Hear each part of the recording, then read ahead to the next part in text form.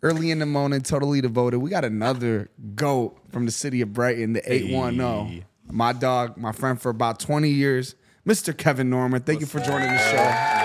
Good to see you, my boy. Pleasure to be here. I got my guy here now. Just so you guys know, Kevin is an athlete, football player, basketball player. He's also an artist. He's a creator. He's an actor.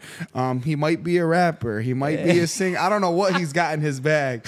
Tell me everything that you do and let the people know like what you got going on right now, man. Right now, more or less acting. Full-time out in Hollywood. Acting, you can find me every now and then selling a little bit of that devil's lettuce as well. Right off Ventura Boulevard, if you know what I'm saying. Yeah. So you work for a dispensary in Los Angeles? Yes. Yeah, I help manage that dispensary in Los Angeles with my lady. And then outside of that, 30 hours a week in an acting studio. Hell yeah. Collaborating left and right. We got the studio's got something coming out that just got invited to Cannes Film Festival. So no way. Yes, You're going to Cannes. Yes. Let's go. Yes, dude. I am very excited for that.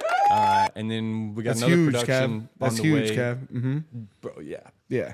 This is like I'm just doing my work, staying in line, pushing myself, and stay positive. In the right time, everything will happen. So, anyone that you guys watch the show, I spent some time in LA. And when I got there, my dog was already established there, doing his thing. So tell me how your love of acting was born and how it grew and developed into what it is now. Because when I was acting in the high school plays, you weren't with me. Nah. Not at that time. Not at that time. It was funny because I would literally, our football coach would make fun of me like, dude, you're gonna go to acting practice. I would leave football to go to acting, to go to a rehearsal, and it was just, it was a balance, but it was something I loved at the time, and you always supported me through those endeavors. So like, tell me about the birth of your love of acting and how it's developed into all the opportunities that you have right now, and then talk about some of the things that you've been in. So as far as like how I got into this, I was bartending down in Houston, Texas at Clay and Spire, which are two of the top nightclubs down there. They actually ended up, this guy was like, yo, you should be an actor. I kid you not, I laughed in his face. I was like, okay. Yeah. And he was like, no, for real, you're doing it right now. And I was like, yeah, whatever. And long story short, to speed it up, he ended up sending me to Neil Hamill Agency in Houston, Texas, where I sat down with, what I didn't know now, the owner of the agency. And I had like a full-on like Jim Carrey beard rocking, dude, with like hair down to here. And he just was like, what are you here for? And I was like, I'm here because Sean Wally sent me. That was the guy's name. I'll never forget that. And he was like, okay, let me see your profile and everything you have. And I was like, I don't have anything. Yeah. So he's like, all right, see you later. And as I go to open the door to leave, another agent was like, oh, you're Kevin Norman? And I was like, yeah. So I go, and she's like, sit down. I'll talk to you in just a minute. I sit down, talk to her. She signs me. 6 months later, they send me to New York. I compete against like 5,000 other actors in my age range and ended up coming out second out of like 5,000 people and we did 13 different activities like monologues, runway walks, fashion prints, comedy, improv. And I was like, holy crap, this is like the real deal. I can really do this. And the only reason why I ended up doing that is because I quit watching a ton of Netflix shows because I was like, these actors are terrible. And then because I'm a believer, I was like, yo, God, why are you putting this thought in my head? Right. Why are you allowing me to think that these people are bad? I was like, all right, let's dabble in it. And then that happened, and I gained a scholarship to go out to LA for another what they called week-long intensive called Meet Hollywood. And at that intensive, I got pulled out of the intensive by a producer to be like, yo, you should be in my Netflix show. And I was like, this is happening so fast. What is going on? So we shoot this Netflix episode. What was the name of that episode? It was called... It never ended up making it to Netflix. Okay, but it was a pilot or something? It was the pilot, and it was called Seven Hills, which was basically like Orange is the New Black, but imagine teenage version. Got you. So there was like 8 girls living in a halfway house, and I was the boyfriend who was sneaking in drugs, and at night sneaking in, sleeping with the girls. Got you. Yeah, so it was a fun Nothing like you. No, come on. Come on. Well-mannered man here, Pierre. Easy there. Oh, no. Yeehaw. But no, that's awesome. So, so you got that opportunity, and then what next? So they tell me move out there January 1st, 2019. So I literally pack up everything. At the time you were living in Houston. In Houston. Right. Right. And I pack up the truck, grab a U-Haul, drive out there, and don't hear anything for 4 months. Wow. And I was like, what is going on? So I ended up emailing the guy 2 or 3 times. He's not hit me back. Finally, randomly, one day my phone calls. He called and I answered and he's like, "Hey, is this Kevin Norman?" I was like, "Yeah." And it was the producer for the show that ended up pulling me from that week-long intensive. Yeah. He was like, "I'm sorry to tell you, but Netflix shelved our script, which means they gave all the funding for our script to a feature film." Wow. So I was like, so here I am in Hollywood, only there to do what I thought moved there to do. And I was like, well, I can't run back home now. I moved here for a reason. Let's find that acting studio that when I was there for the intensive, we took a 4-hour class with. And in that class, the coach played a game called Truth or Lie. So everybody went up. You had 60 seconds, tell a story. The acting coach will tell you if it was truth or a lie. Yeah. And I was one of the 2 people that actually stumped the teacher. Right. And I told a lie about how my girlfriend died because of cancer. And here I am in Hollywood trying to act like for her now because she wanted me to pursue my dream. Damn. Total lie, but I ended up being able to cry during it and everything. Yeah. And the whole class was like, "I'm so sorry. I didn't know that happened, this and that." And I was like, "It was a lie." Yeah. But, And the coach was just like, "Kevin Norman, Yeah. please look me up anytime you move out here. Whenever you move out here, just come to my studio." Right. So I was like, I ended up finding this studio, and literally that's where I'm at now, which is a Mad Acting Studio with Max Decker out there. And I've come leaps and bounds from the actor that I was, because I look back at first projects and it's a joke. No, it's amazing, man. And you know, ever since you had told me about your studio, I had been following them, and a lot of working actors out of there, and a lot of big projects coming out of there. And you know, I was loving meeting your kind of crew and your group of people that were kind of creating this art and kind of working for each other. Yes. It was really, really special. So tell me about some of the projects that you've been in since joining. I know you had recently done Out of Bounds with some of the groups, members of your acting studio. Yes. Like, tell me some of the projects that you've been in, and you know, what's to come for Kevin Norman. Right now, so I was in that Out of Bounds. That was with the Bell Twins. You can find them on Disney's movie Safety. And CK Bellato, you can find him on tons of shows. Tom and Pammy on HBO. But as far as like for me, I did that. I was in a play called Clown Bar where I got to actually play. There was 4 different times that we went up, and I was able to play 3 different roles. And in 2 of the viewings or showings, I was actually 2 roles in one show. Yeah. Oh, so that was really cool. I was like half the time I was one role, and then I ended up playing like basically the Joker of the thing. So at the end, I took off all my clothes, was fully tatted, white skinned up. And I was the main villain at the end, because it's all about it's like Moulin Rouge meets Joker. Gotcha. And they're trying to get to the Joker the whole time. Yeah, that's really awesome that you've had the opportunity to both be on the stage and in a multicam setting, in a single cam setting as well, because you know the stage acting, the emphasis and the urgency is like so high, it's so intense, and it really allows you in those in those private moments in a single camera on a multicam situation to like really harness that urgency, but make it more real. You know what I mean? Oh yeah. And that's really great. So and then as far as like, I've got like 3 projects that are in the works now, but nothing that has come out yet. So like, as far as NDAs go, I can't really talk too much about them. But I get to play a Western guy, so I'm talking the whole time with an accent, and I'm like intimidating people. Yeah. And then another one where I'll be playing like a cokehead. Yep. It's a CEO's son who's a cokehead. So imagine like Anchorman meets The Office. Okay. Type show. It's hilarious. And then another one I get to play a Viking. So straight up, I love transforming into these different characters so that you're like, oh man, that was Kevin? Yeah. What? Like, I don't want people to recognize me on the screen or on stage. That's so dope. Yeah. We've talked about it in private, but I'm curious because your answer may have changed in the maybe a year or so since I've asked you. But what is your dream role? Oh man, that is a good one.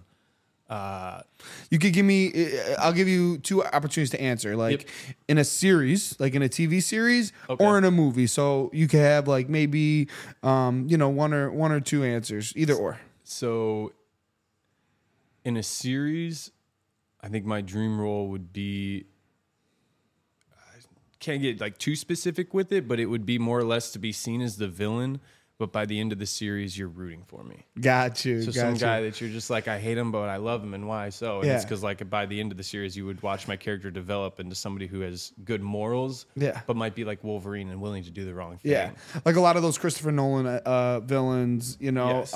Or Breaking Bad, Walter White. Right. Where it's like he's the greatest guy ever, but he was doing some wrong things. Right. But like you still wanted to see him succeed. Right, exactly. Yes. Like there is an endearing quality, and there's it's kind of like the road to hell is paved with good intentions type of situation. Yes. Yeah, very much so. For sure. And then movies, man, dream role, that's a hard one to answer because I love getting into so many different characters that you wouldn't think I'd be able to play. So that one would probably be like, I mean, I've been a Marvel kid since I could read, so that would definitely, I think, That's awesome. What do you think is the maybe the genre or the emotion or the scene that you think people might not expect you to be able to conquer, but like you want that challenge? Like, is there a certain emotion or something that you want to portray that like maybe you'd be typecast not to do something, but you can handle? It's interesting because right now I'm typecasted a lot as the villain. Really? Or, yeah. Which see, I don't see you that way. You know what I mean? Nobody does, which is why I was like, and even me at first, I was like, why? But it's like physically with like my deep brow and when I give you like the look, people and are the like, hair right now. Yes, yeah, it's outlawish. Yes, very much so. But I love it because at the end of the day, every villain doesn't believe they're a villain. Right. They have in their mind they're doing it for a good cause. So I've come to learn that. And really, when you like embrace that, you make the crowd question why he's the villain. Right. So like I've really come to embrace that, and I love that. And I'm guessing you could probably find me in the future as the main villain. Oh, that's such an insight into the actor's mind, guys. And honestly, like for me, like that's very profound. Like you think of like the biggest villains in history, right? Like your Hitlers or your, just people that have been involved in monster genocides or monster bad things. You're right, dude. In their head, they think they're doing the right thing. Yeah. And so for them, it's like noble. Yeah. But for the rest of us watching, it's like, what are you like? What is wrong with you? Yes. And that balance is so powerful. So thank you for the insight on that. I think that's very profound. I think. How about for you, bro? How about for you on the screen, man? What are you trying? Wow. What's your dream role? Great question. So, my dream role, I would love to be, a sports or an entertainment agent, an Ari Gold or like a Jerry Maguire. I think I could do well with something like that. Yeah. I think I could do well with something like that. I'd also love somebody that you can laugh at, like an Andy Dwyer, a Kevin from The Office. Like one thing that I love about acting, and I try to tell people all the time when they ask me, is that the beauty of it is like your whatever role, sometimes an actor has such a long shelf life, so it's kind of unfair to remember just one role. Oh yeah. But a guy like a Kevin from The Office, like dude, he got that role when he's in his late 30s, 40s, whatever it is, and it's iconic. Yeah. And whenever that comes, it comes. But you can be an iconic. A role, you can tell an amazing story no matter what age you are. That's the beauty of Samuel acting. Jackson didn't get to start till he was in his 40s. Yeah, dude. His early 40s, and all of a sudden he's the man. Yeah, exactly. And as heartbroken as I am about having to move home for, and we talked about it a little bit on our show, but a little bit of health reasons, a little bit of family reasons. Mm-hmm. My passion for acting has not wavered. I would love the opportunity to continue to do that, and I'm kind of talking. I'm talking about getting back into it a little bit, but just the opportunities aren't as vast here. I know that they're doing a lot of self-tape, bro. And what's you're up? Gonna be doing that. Luckily, I mean, we're creating this company to be able to tell our stories, and hopefully one day, we'll get to that point where we can get back into acting from our side, or maybe produce. So speak it out there. Put that energy out there, bro. It'll happen. We'll see. Right now here, we do a lot of talking and we talk about reality TV shows. Would you ever do reality TV? That's funny. I don't think so. I've been asked multiple times already to be on shows. Yeah. Name drop. Big Brother. Yep. When they had the Houston series, I was moving out of Houston. They asked me if I wanted to stay and be a part of that. I think that was back in like 2016 or 17. And then other than that, I was asked to be on Too Hot to Handle on MTV. Get out of here. Yeah, and Love Island. Oh, okay. And I mean, imagine trying to tell your significant other, "Hey, I'm going to go on this show." Yeah, so right. it was like, Right. But yeah, I don't want to be seen in that reality TV starlight, because I just feel like a lot of actors who have dove into that don't kind of get stuck in that. Right. And even if they do have acting pieces here or there, people always love them for their reality stuff. For sure. Instead of like their ability to portray characters on screen. And that's Totally. why I love that acting is to not be me. Exactly. On screen. And you talked about like you don't want to be recognizable on TV. Nope. So, or TV or the silver screen. And that's like, you know, obviously being on reality TV, that's you're recognizable for who you are. So Yes. I was hoping you would say no. Yeah. Yeah, I was hoping you would say no. I mean, you never know. You might get an opportunity that you can't pass up. But I was hoping you'd say no because I really, really believe that your path is in the fiction. Yeah. Because category. My dispensary as well, there's a little insight here. Joe Rogan was trying to produce a weed reality TV show where you watch the dispensary and everything that happens inside. Oh, no way. Yeah, and so our owner sent him a little letter and everything, but he told us that we weren't big enough. Because my shop only has like 12 to 15 employees, but it's like, bro, you could really get to know all of us then. Right. You're right. So like something like that would be fun. Yeah. Or it's more like work related or like something physically challenging related would be fun. Yeah, for sure. But I wouldn't want to be like in some kind of house where it's like, hey, watch it for the drama. Right, Drama. exactly. I'm like, come on, man. Yeah, a lot of that stuff, and we deal with it all the time on the shows that we cover and whatever. Like, there's too much manufactured, and like the shows aren't scripted, but the situations are. Yeah. You know what I mean? They're not scripted, but they'll make sure you look like how they want you to look. Right, exactly, and they're situationally put together a certain way. Yes, and so. this was like they would get to portray me how they wanted to instead of how I am. Yeah, no, for sure. What do you think about the podcast space in general? I know obviously you're looking at it from a different lens, being in LA, where everybody. One thing that I try to let people know about LA is one thing that's different here than it is there is if you go there and you say your wildest dream, it's not the craziest thing in the world. It's actually achievable. Yeah. And anything. It's actually, you can literally go to the store and bump into Mr. Wonderful and he can invest in your company. Like, that's how crazy LA is. And it moves fast. And it moves fast. Exactly. And it moves fast because the decision makers are right there. Yep. You know? So, you know, what do you think about the podcast space in general, and what do you think like the future is for, you know, the media in terms of storytelling? And talk about a little bit about the strike going on right now. Yeah, I think podcasts are great. I think free media is great. I think in the future,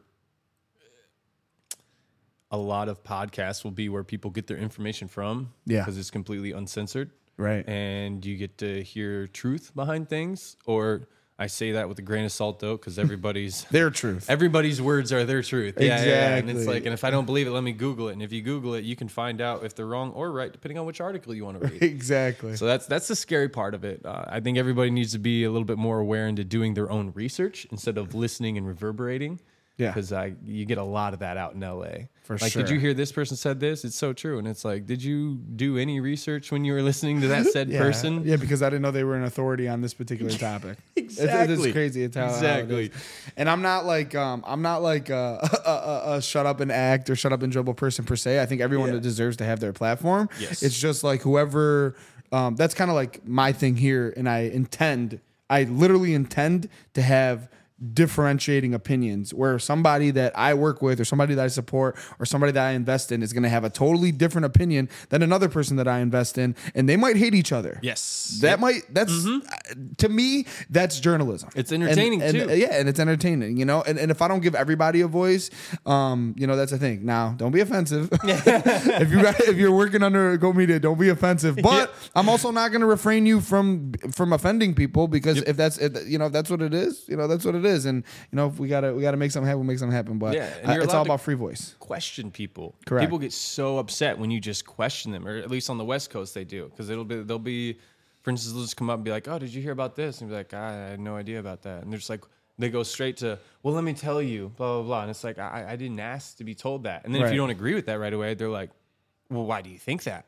What's wrong with you? You're so blah, blah, blah. And it's like, dude, I didn't even ask for your opinion in the first place, man. Like, exactly. Let's just smoke a J and chill. Literally. I don't want to, and it's funny you said that. I don't want to, I'm not going to ask you about anything political, but it is a landscape and a time where it's hard to speak your truth and do that for fear of blackball or for fear of cancel or whatever, and that's on both sides, right? I hate that so cancel culture. so and it's something that we've been talking about here with someone else I can't say, but it's something that you got to let, let's take it to comedy. You got to let a comedian be a comedian. Yes. You know what I mean? You got to let a comedian be a comedian.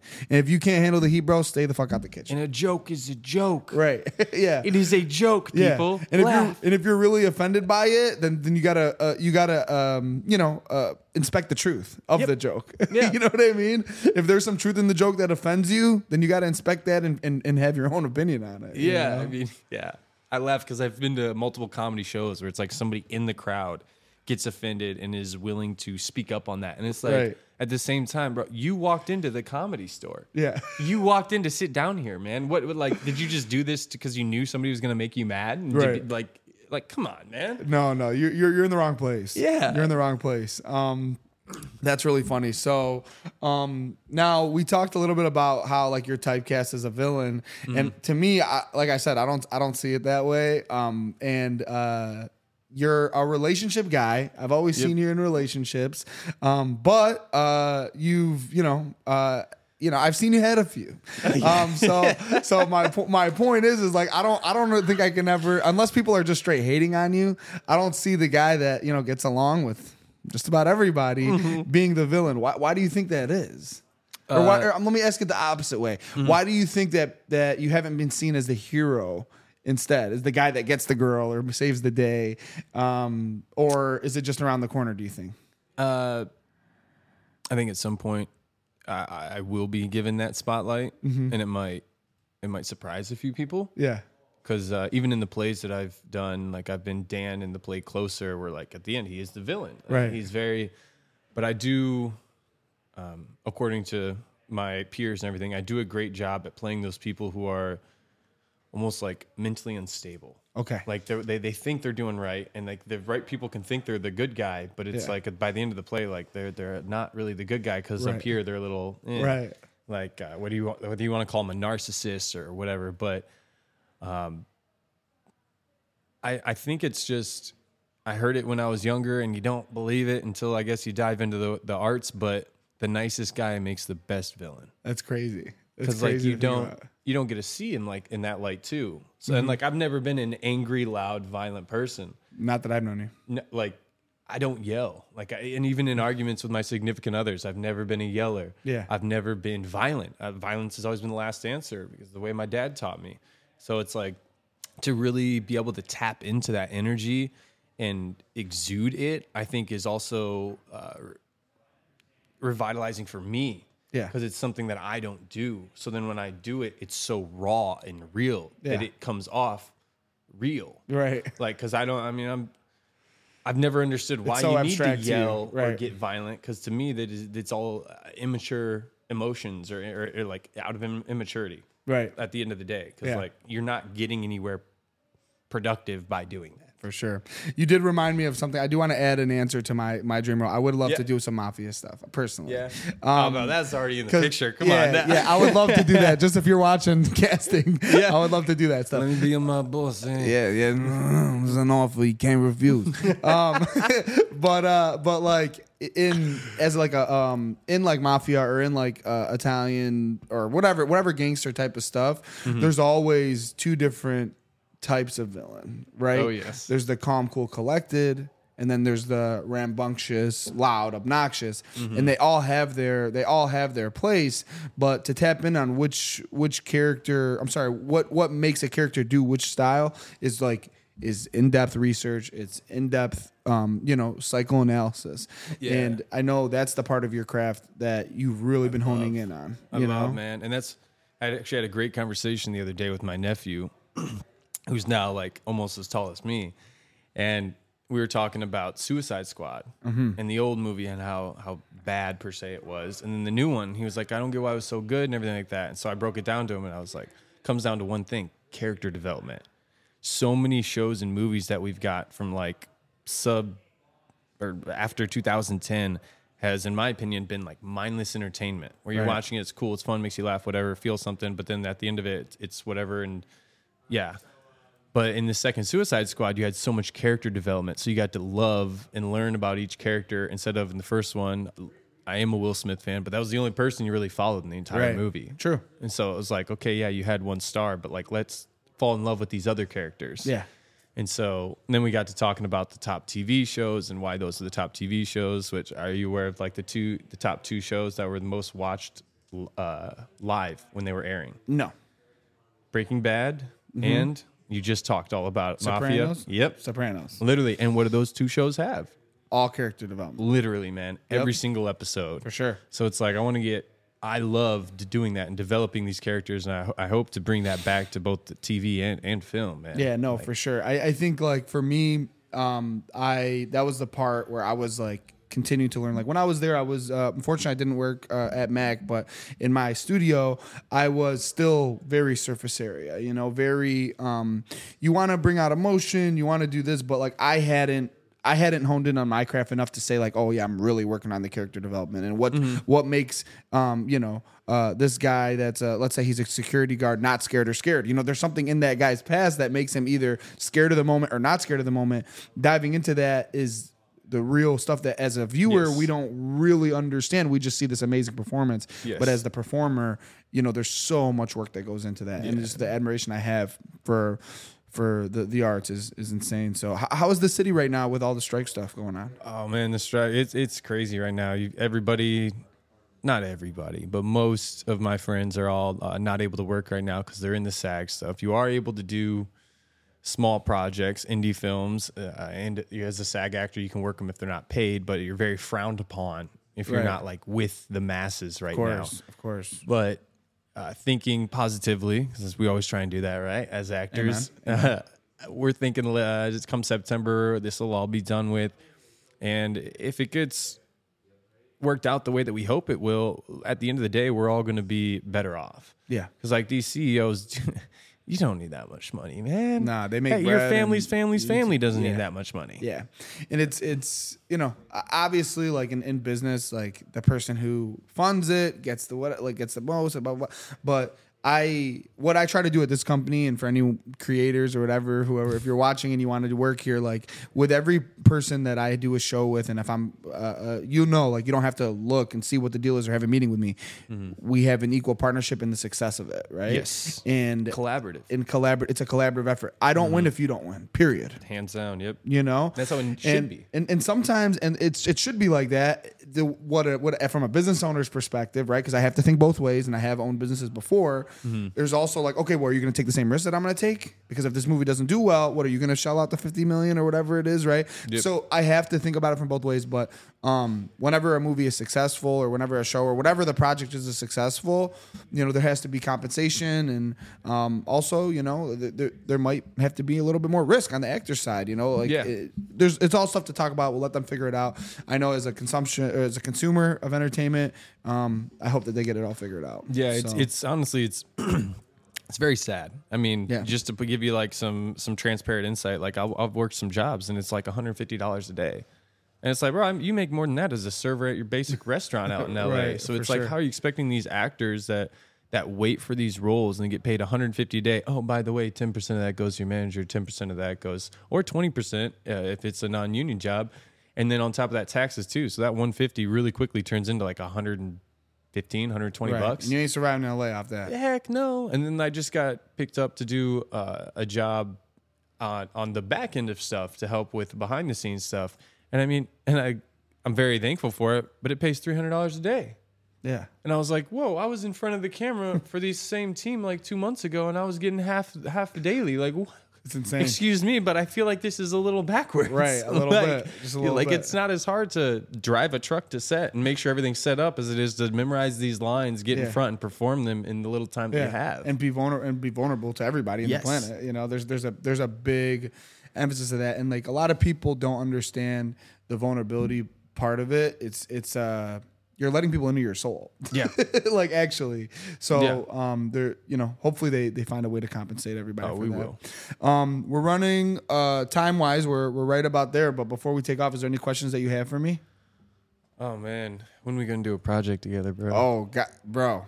You know, I'll fly to LA. I'll spend whatever time I got to do there. If we want to do something here, I would love to, you know, I don't know how the pockets are. I don't know about producing something, but we could talk. I would love to. I would love to do. Please keep me in mind, whatever you got going on. Oh, you always are, bro. And You know like what I my, mean? I'll read too. A dream of mine is to honestly, because I'm in LA, but LA's not home, brother. Of course. And it never will be. Yeah, no, this for is me. home. So I really want to bring production back to Detroit because I believe this city can and will get back to where it once was in the 60s, bro. Amen, bro. There's no reason why it can't. For sure. And the creative can do that for this city. I do believe that because it's already seen with its artwork and its buildings.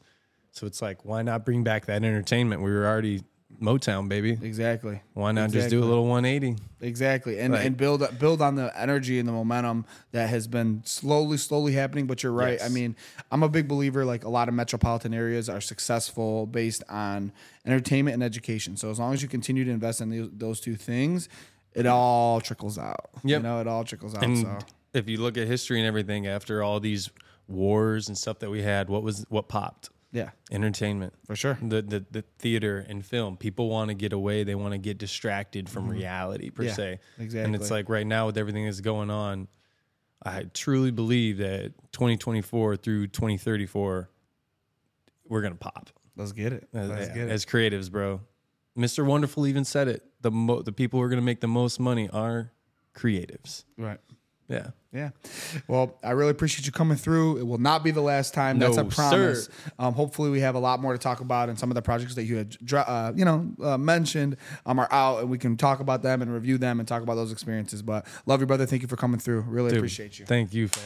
Appreciate you. Oh yeah, let me get appreciated, G. Let me get appreciated real quick. Let me get another one, man. Let me get another appreciated. Anything else before we take off? I love you, bro. Love Can't you wait too, to grow bro. with you. Absolutely. All right, y'all. We'll see ya.